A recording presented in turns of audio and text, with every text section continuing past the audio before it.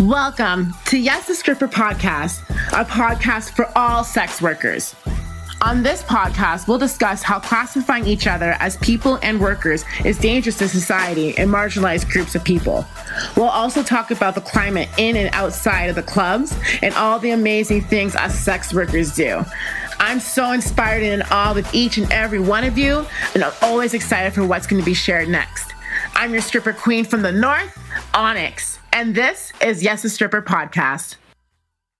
How's it going, everyone? And welcome back to Yes the Stripper Podcast. I am your host queen from the north, Onyx. People, we are a couple days away from May, and it is cold outside, and it feels like it might snow again. Welcome to Alberta, where you might experience all four seasons in one day. And our next guest can tell you a lot about the weather because they are all the way from the West Coast. They are an exotic dancer, YouTuber, podcaster, pole traveler, hobby chef, so many things. And you guys, I watched one of her cooking episodes and it was legit food porn. Everyone, please welcome our next guest, Steph Sia, also known as Kim Chi. Say hello. Hello. It's so great to be here. Hello. I'm so glad we get to do this interview. It's finally happening. It's been a long time on the back burner, but life has been so crazy. What's been going on with you? Oh gosh. Well, it sure has been a little bit crazy. I mean, I've been doing the show every single week, so that keeps me busy, as well as my YouTube channel, which keeps me very busy. And I got engaged as well. So That's a little bit hectic. Yes, it's amazing. Okay, so I want to dive right in because we've got a lot to talk about. But before we get started, why don't you tell us what your pronouns are? Oh, yeah. She, her. Perfect. So I didn't fuck it up, you guys. I did say she and I. Setbacks said they, but I got it right. Oh, it's all good. I whatever. She, her is good with me. I'm easy. Perfect. So how long have you been stripping for, and what's it like stripping in BC? Yeah. So I guess officially I've been stripping since 2018. Unofficially, I've been stripping since 2016. So the story behind that is because I had my own misogyny and my own struggle with not being okay with being labeled a stripper, not being labeled a sex worker for a couple of years. So I was doing amateur nights just over and over again because I was like, I don't know if I am ready to take on all of the stigma, but I felt and I realized I'm doing a whole disservice to everyone else in the industry that's been doing it forever. And then one day it just switched and I was like, I am going to be a stripper because that's what I want to do. And I just said, fuck. Oh, sorry. Yeah, go for sorry. Sorry. Just remind me of that TikTok that's going viral. Fuck. Here we go. I was like, fuck it. I'm just going to do what I want to do because that's what I want to do. And I want to be happy. And stripping is one of the things that make me happy. So in terms of how it differs in the Pacific Northwest, and Onyx, I'm sure you know, because you've also danced here as well, it is a little bit different. So to dance on stage specifically, you need to go through the agency, and there is an agency that books all of the strippers for stage shows. And how that is working, kind of working. And I have my own thoughts about agency work, but basically the agent will book you and you're booked for a week, 5 days to a week at a certain strip club, and you kind of rotate. It's called the circuit. So you get sent to different clubs, and now things are finally starting to reopen, even up in the north and other places. But generally speaking, you kind of rotate the girls amongst the clubs. And yeah, you're free to sell dances there. You get paid for your shows. You get cuts and all these deductions. Lovely deductions. As you also know.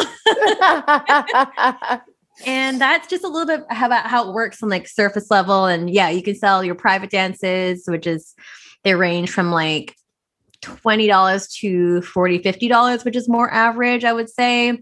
Club takes a deduction. You got to tip the bouncer or the DJ or however it's set up in each club. Each club's kind of different, but that's kind of a little bit on how it all works. And Yeah, things were a little bit different during COVID, but things are starting to look like back to normal again. Yeah. What were you doing during COVID? Yeah, so some of the clubs I worked at had like this like green tape that went like 1 foot away from the stage, and you weren't allowed to go in that section unless you were specifically tipping. So the rail was basically gone. Uh, there was no such thing. It just disappeared. So that was a thing. People had to like sit down, and you could only take your mask off if you were drinking or eating, because we had food in the club at one point and that didn't work out. And oh gosh, yeah, I just mask on for dances, mask on for clients and customers as well. And I mean, we closed really early at 10, which was honestly kind of nice. Got to go home bed early. Yeah. You mentioned on your podcast that you were a former sugar baby. How do you find them? How do you keep them? And would you consider it like a type of relationship? Oh, yeah. So many great questions here. Okay. So, yes, I was sugar baby for a few years. And how I personally started with being a sugar baby was on a very famous site that most people would know, which is known as Seeking Arrangement. And that is the big whale out there. There's also other ones like Ashley Madison. There's also like, I can't even remember the names anymore, but there are a couple other ones that are also kind of prominent. But basically, Seeking Arrangement is kind of like a dating site or a dating app. So if you want to think about it that way, you create a profile, you could add a description, you could add what you're looking for, you could add your description, how tall you are, anything like that. And the same thing with potential sugar daddies. They also have to make a profile stating, and I don't know how true this is or how accurate it is, but how much money they make in terms of like what bracket between this number and this number. They kind of indicate what they're looking for. And there's different tiers of membership that you can sign up for that gives you different perks. So that's kind of just like it in a nutshell in terms of like where you can find them. You can also find sugar daddies in real life, which I also did as well, hang out a lot of like hotel lobby bars, lots of hotel, and even at the airport, I was able to meet some there too. Oh yeah, I bet. Yeah. Yes. Airport lounges and stuff. So yeah, I mean, that's kind of like how I was introduced to it. And I was kind of going through a breakup. I needed an ego boost. And my roommate at the time was like, hey, you should try this site called Seeking Arrangement. You like older guys anyways. So why don't you just get paid for it? Might as well, like, yeah, totally. It makes sense. So I started doing that and started going on paid dates and lunches and dinners. And then also me being naive, didn't really understand fully that this was also a job and this was sex work. Mm-hmm. So for me, I was really naive when a lot of people were asking, oh, and what else comes with that? Mm-hmm. And I also kind of wanted to see, well, are there any sugar daddies out there that, you know, we didn't have to have sex? Because then again, with my own internal like fight with myself, I'm like, well, I can't sleep with these people because I don't want to be seen as a hooker. Mm-hmm. And just that internal struggle and just not really fully understanding. Like I would say my entire time sugar babying, I never saw that as sex work at all. But yeah, I've definitely come a long way. Yeah. Learned a lot. So yeah, hopefully that answers the question. Do you feel like in being in a sugar baby relationship, you're able to set the same kind of boundaries you do in real life? No. I really don't think so. I mean, looking back at that point of time in my life and compared to where I am now, like, gosh, I was like, what, 22, 3, 4 at the time, or maybe a little older.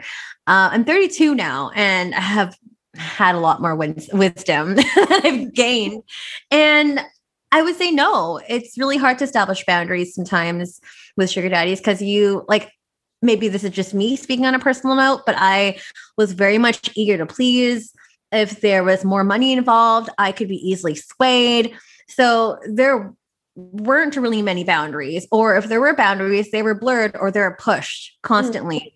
And I feel a lot of the time, and some people can argue with me that, okay, well, you should be the one in control, but at the same time, because I was so young and I feel like I had my head screwed on, but like there are girls on there that are even younger, like girls starting at 18. And I feel that a lot of sugar daddies don't have the right intentions in mind.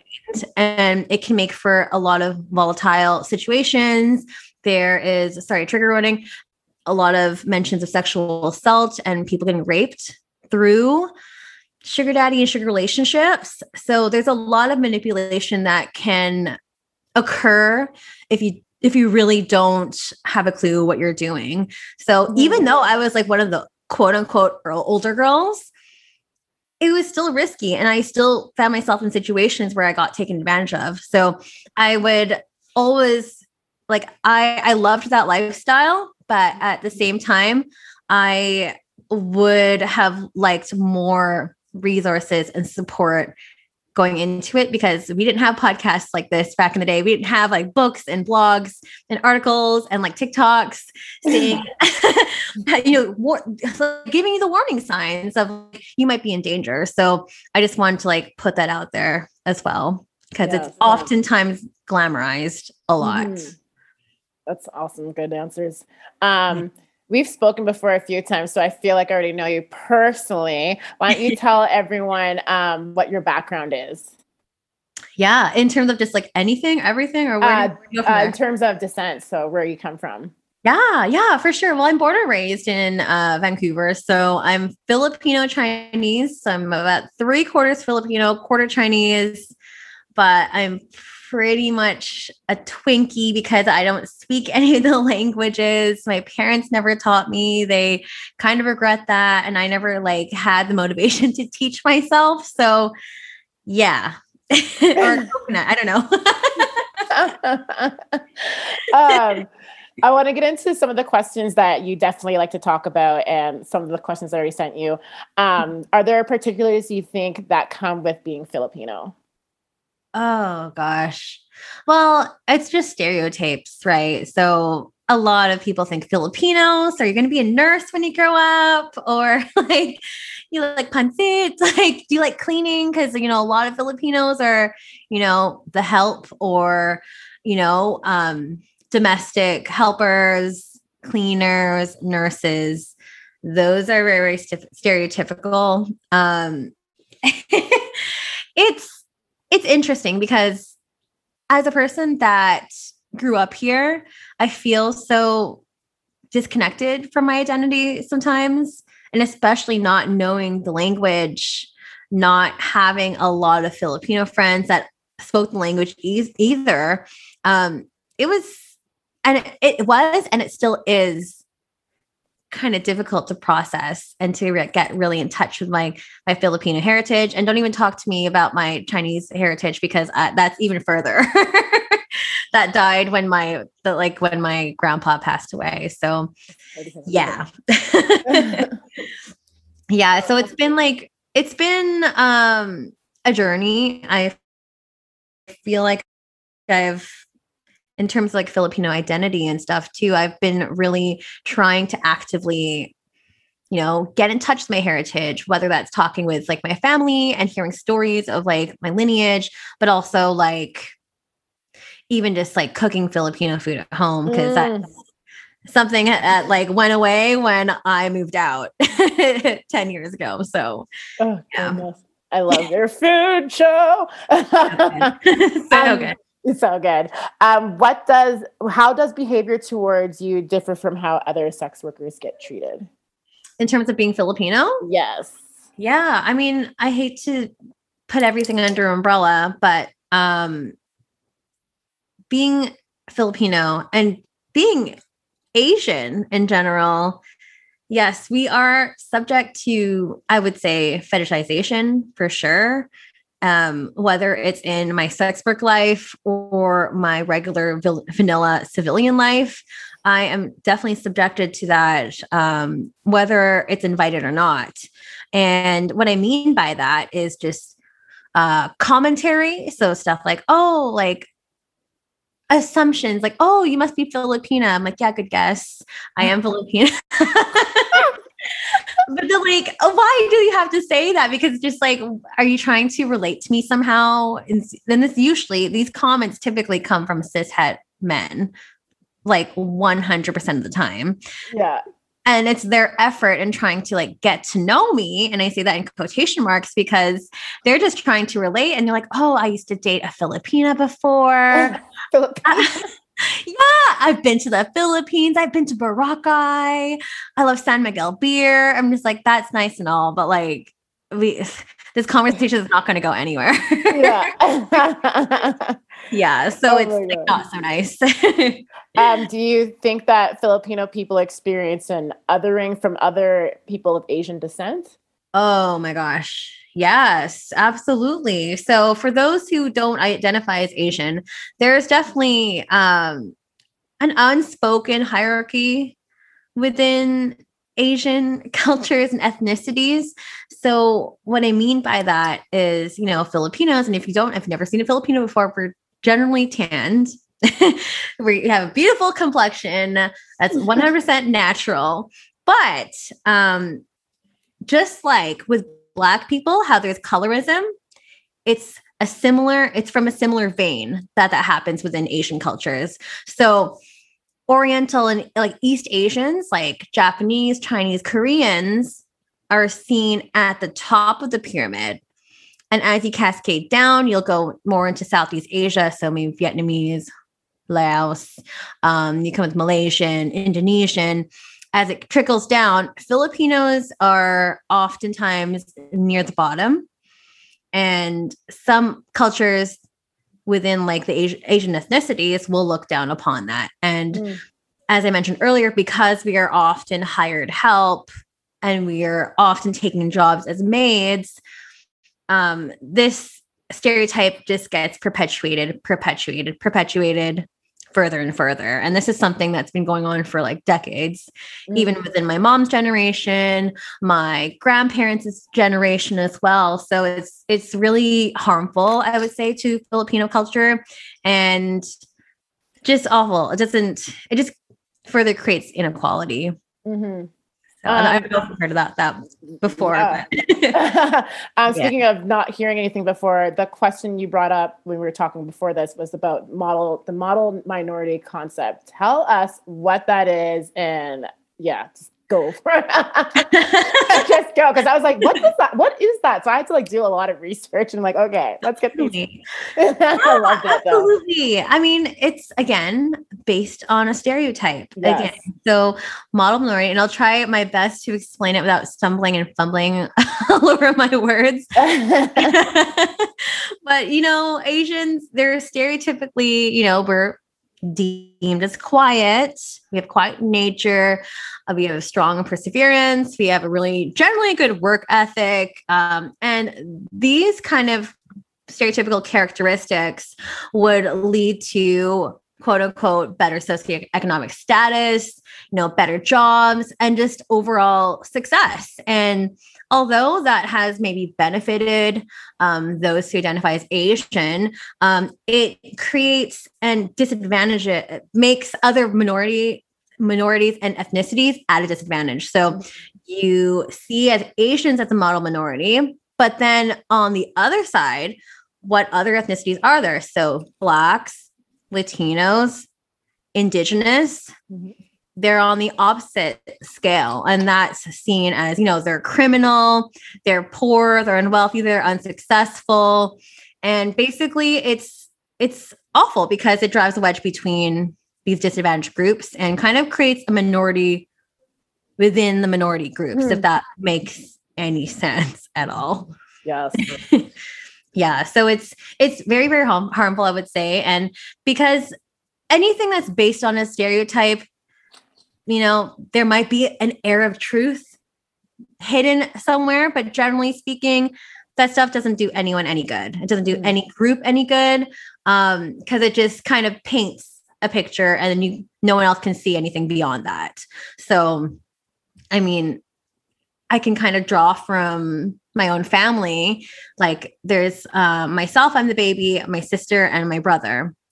My sister is seen as like the golden child. And because she is one of those model minority Asians in my family. So she's the smartest one, like academically. She is doing very well in her career and just moving up. She's got a promotion. I'm so proud of her. But then when you compare it to like my brother, like he didn't finish school. And then myself, who just took a completely different pathway from any kind of model minority kind of journey. Like I'm just off. I'm like off the road completely. Like I'm on the Forest Service road. So, so it's been challenging for Asian parents to kind of understand other pathways in like job careers and stuff too, because the only thing they see is what they've been taught, and they also follow that model minority thing as well, which they're slowly learning to accept like my way of life.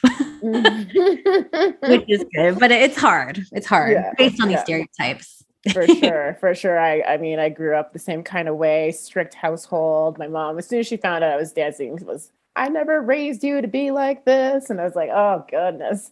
But yeah, she's come around. I mean, she still doesn't like it, but she doesn't try to fight me on it anymore. And I feel like I had to do feature shows and competitions to better myself.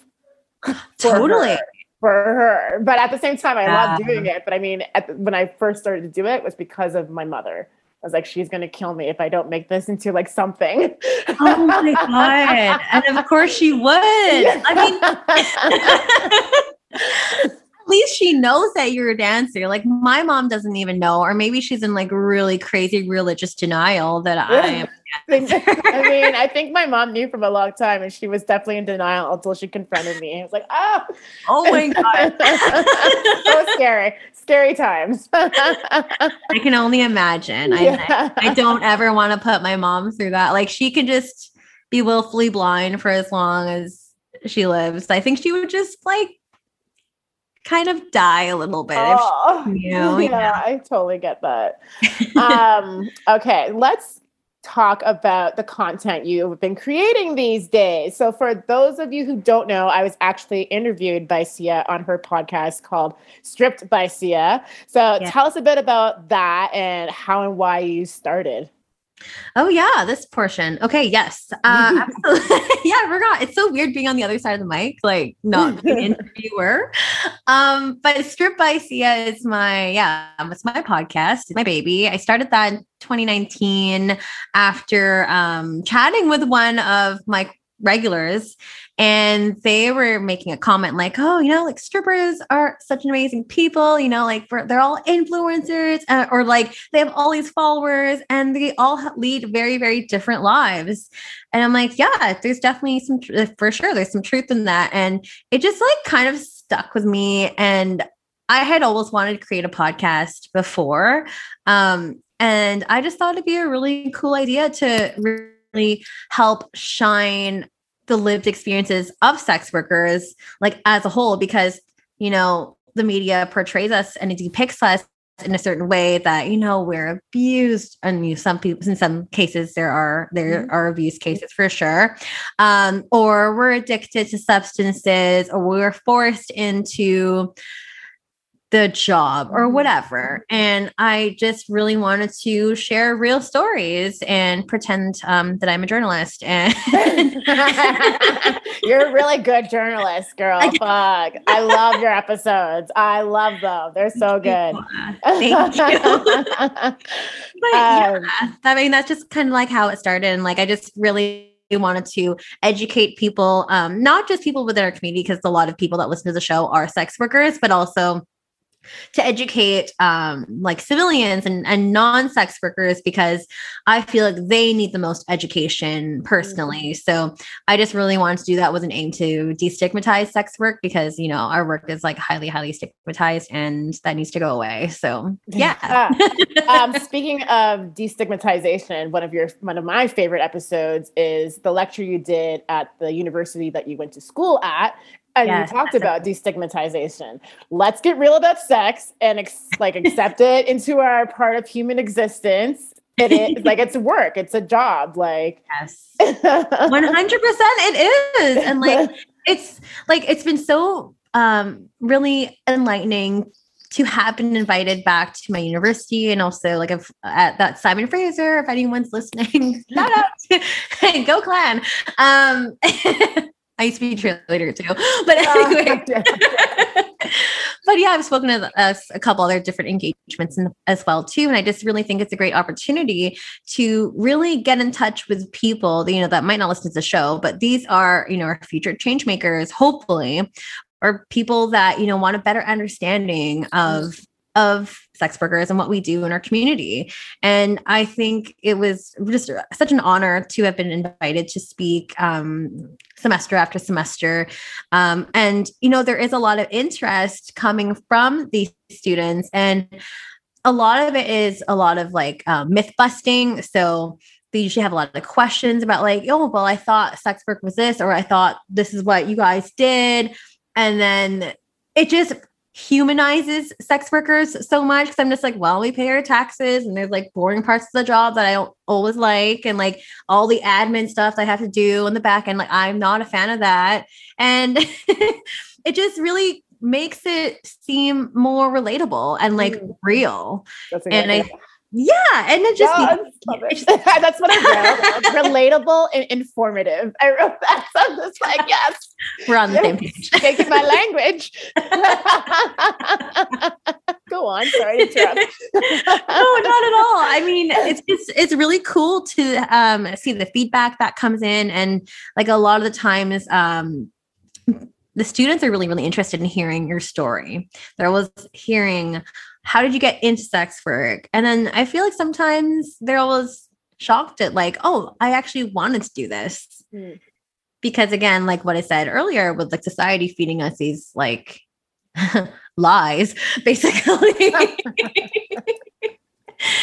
know, I mean, like people grow up with movies, they grow up with TV, they grow up with like Law and Order and all this stuff. Like, and I love that show, by the way, but like, it's not realistic and it's not accurate. So it's really nice for these academic institutions to bring people in, because we are experts in our own field, and to kind of tell it like it is. And to go on top of that, how do you think we should go about speaking honestly about sex work, sex, pornography, all that jazz? Everything. Yeah.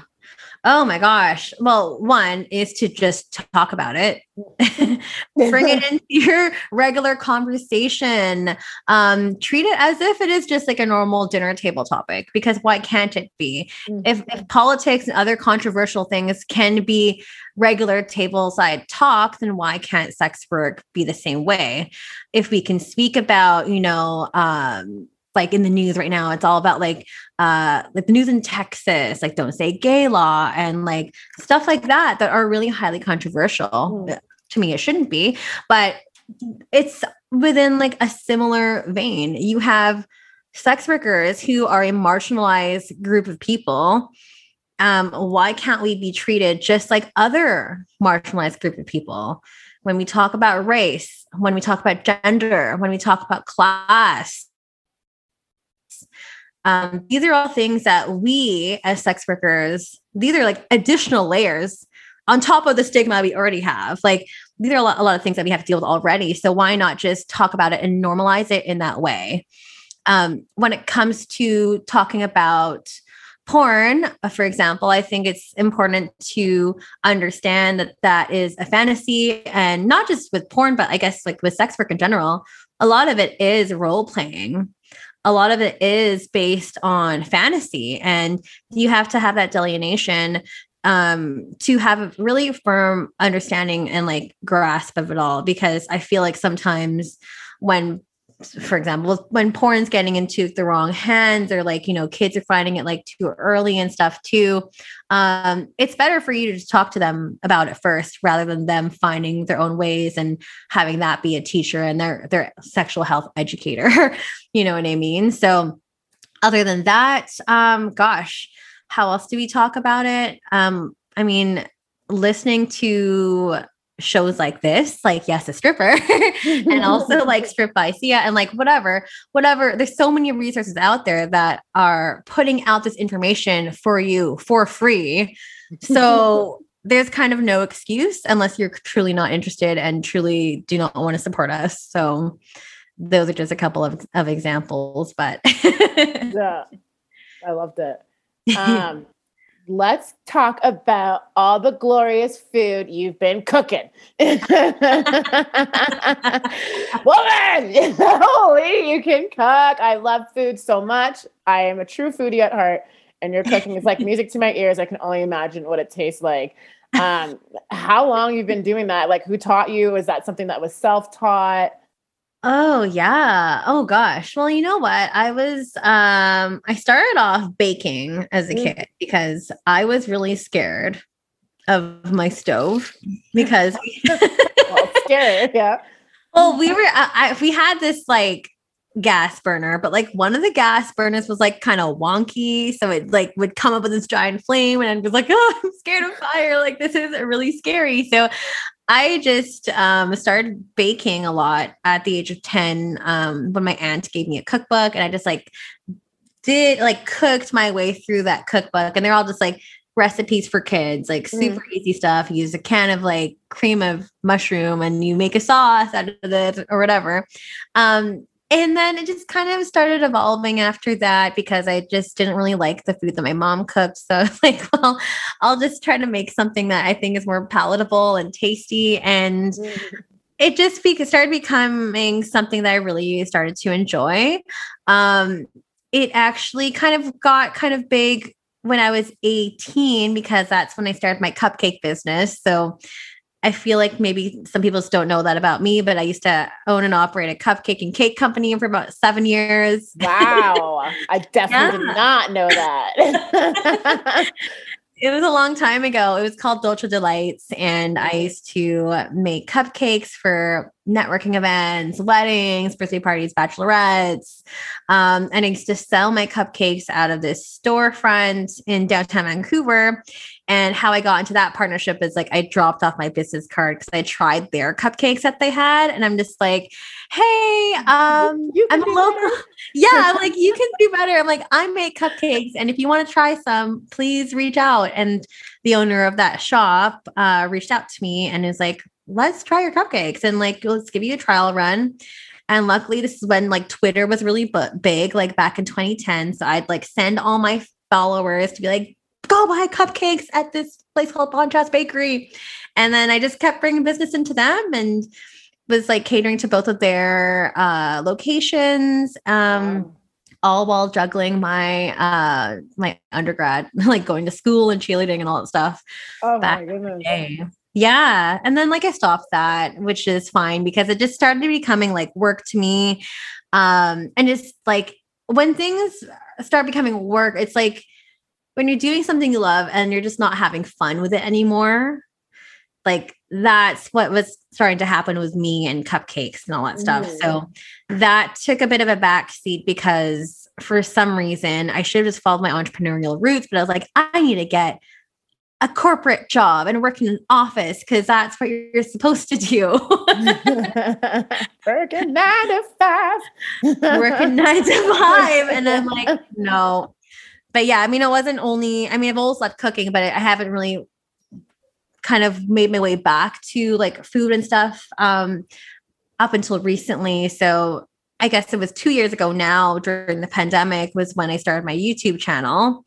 And that's all about noodles. Noodles, like the kinds that you eat, not nudes. That I have my OnlyFans for that. But that's something else. but I just I lost all of my jobs during the pandemic. I couldn't dance anymore. Offices were closing right, left, and center. And I was like, well, I guess this is time for me to start that YouTube channel I've always wanted to do. And I just like self-taught myself how to like edit videos and kind of make things on the fly. And yeah, now I'm monetizing off of that. So I'm pretty happy about that. That's amazing. That is amazing. Oh my goodness. You mentioned that you were juggling your graduate while doing the cake business. What did you take at Simon Fraser? Oh yeah, I majored in criminology and cool. Minored in gender studies.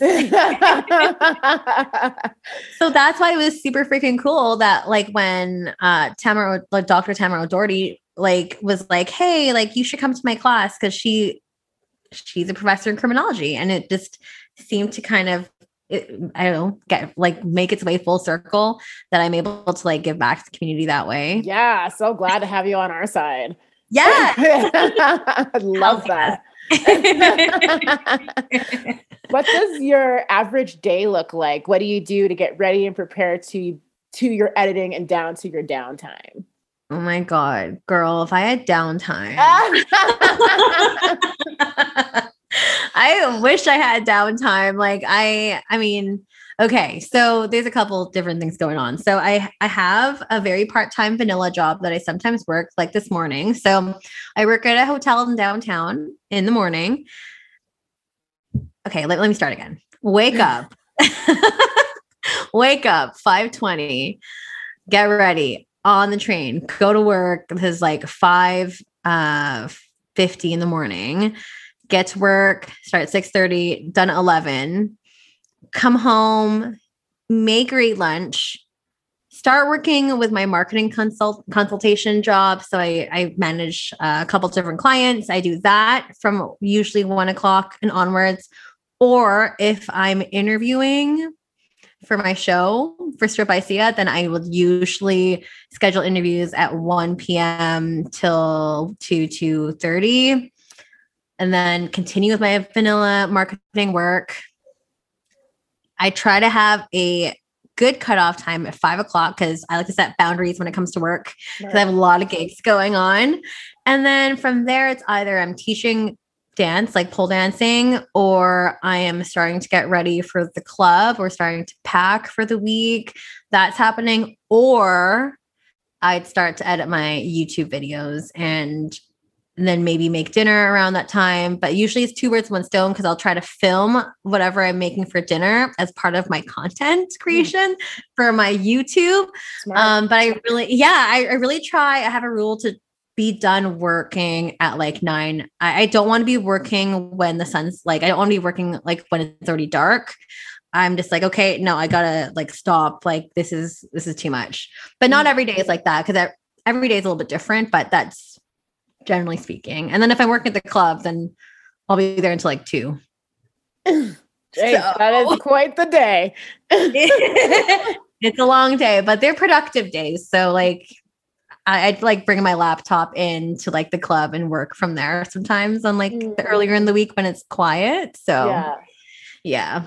It's all about balance. Oh my goodness. Yeah, it is. Fuck. You have to have that self-care. It's ridiculous if you don't have enough time. Oh yeah, self-care. Yeah, and downtime. I mean, when I do have downtime, I really try to have weekends off. Like I really just want to spend some time with like my fiance. Same with the evenings as well. But he has some late meetings too, so it kind of works out. But honestly, going out to eat or going for a drink, a nice bottle of wine, traveling is a huge thing. Yes, you travel bug you. You were just in the East Coast of Canada. How was that?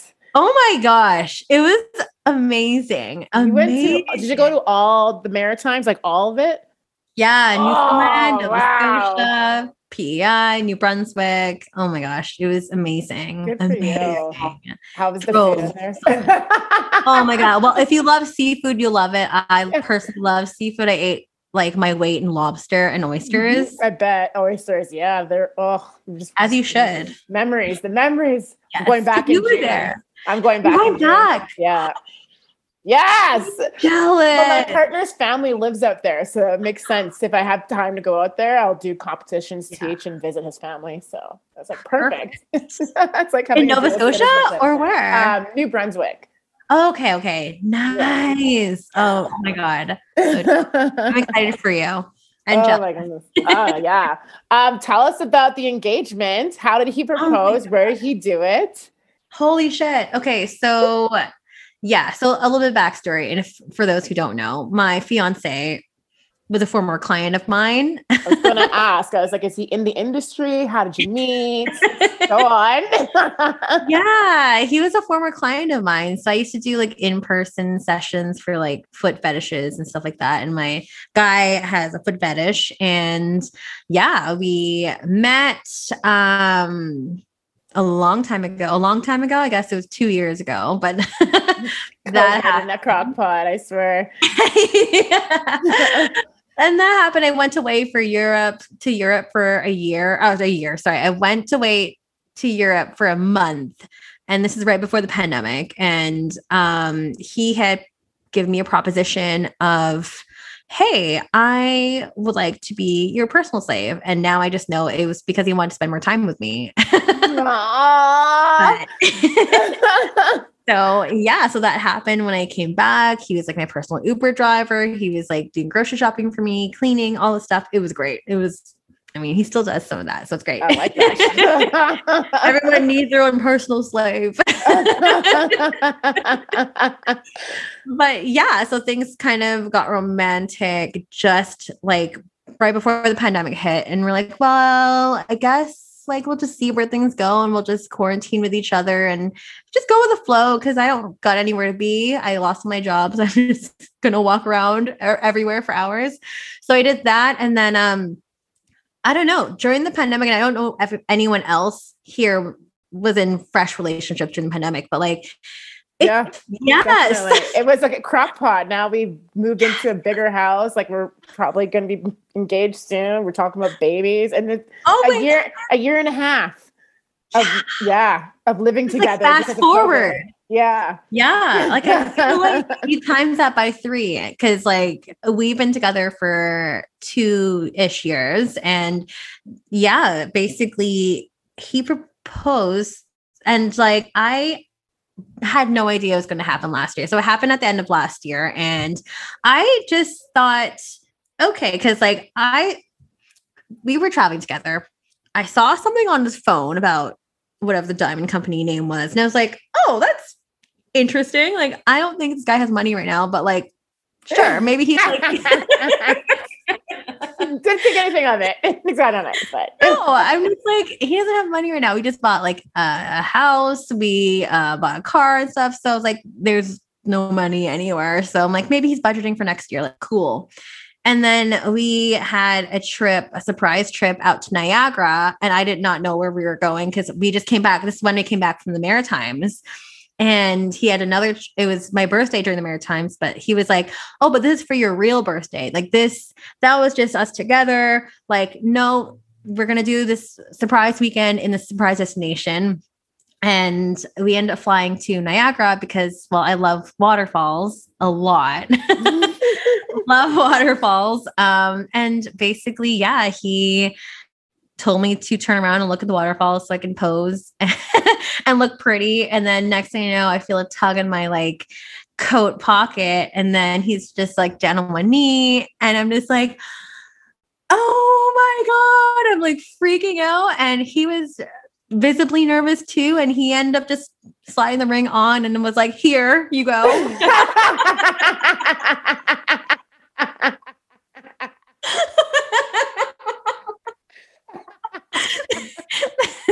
That's exactly how it happened. I'm just like, here? ? Here? I didn't even say yes. And then like he basically like snapped out of it and was like, oh my God, he went to his whole speech. And yeah, it was really romantic though. Like that whole entire weekend was extremely romantic. We went on a helicopter ride, went on these like nice dinners and wine tasting, and all the stuff is like perfectly orchestrated, and he did good. And I said yes. So good job, man. I love it. I love it. It's time for some rapid fire Q&A. Let's begin the 4 for 1. What is the weirdest thing someone has asked you to do? Oh man. And I don't want to kink shame or anything, but it just came off to me as really graphic. But has anyone ever heard of heel insertion? No, but I'm getting visuals. Yeah. Yeah. I don't think we have to go there, but heel inserting in 2 areas. And I'm like, can't. Too much. That's a boundary I'm not willing to cross. If you could bring back a fashion trend, what would it be?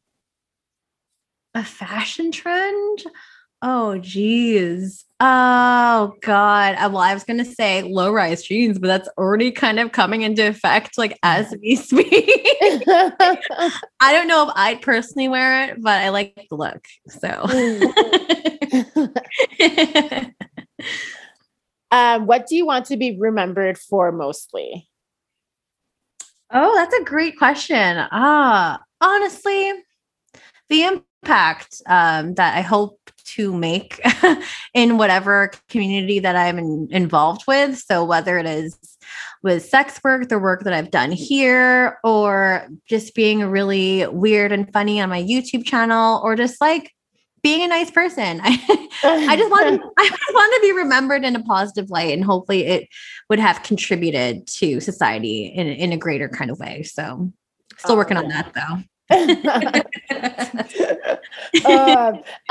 Cereal or porridge? Pick one. I don't eat breakfast, so I'm not sure. Okay, I'll do a different one. Are you a cat person or a dog person? Oh shit, I'm also neither because I like reptiles. But I don't own a pet, so well, there you go. That's good enough answer for me. Before we log off here, do you want to tell everyone how they can find you, your OnlyFans, your Instagram, your YouTube, all that jazz? Shoot off your handles, yeah. Okay, get ready for it. There's a lot. So it's Stripped by Sia on all podcast platforms. Stripped by Sia on Twitter. I'm really active on there. On Instagram as well. My personal is Sia Steph. So my last name and STPH, not with an F. That's really offensive. On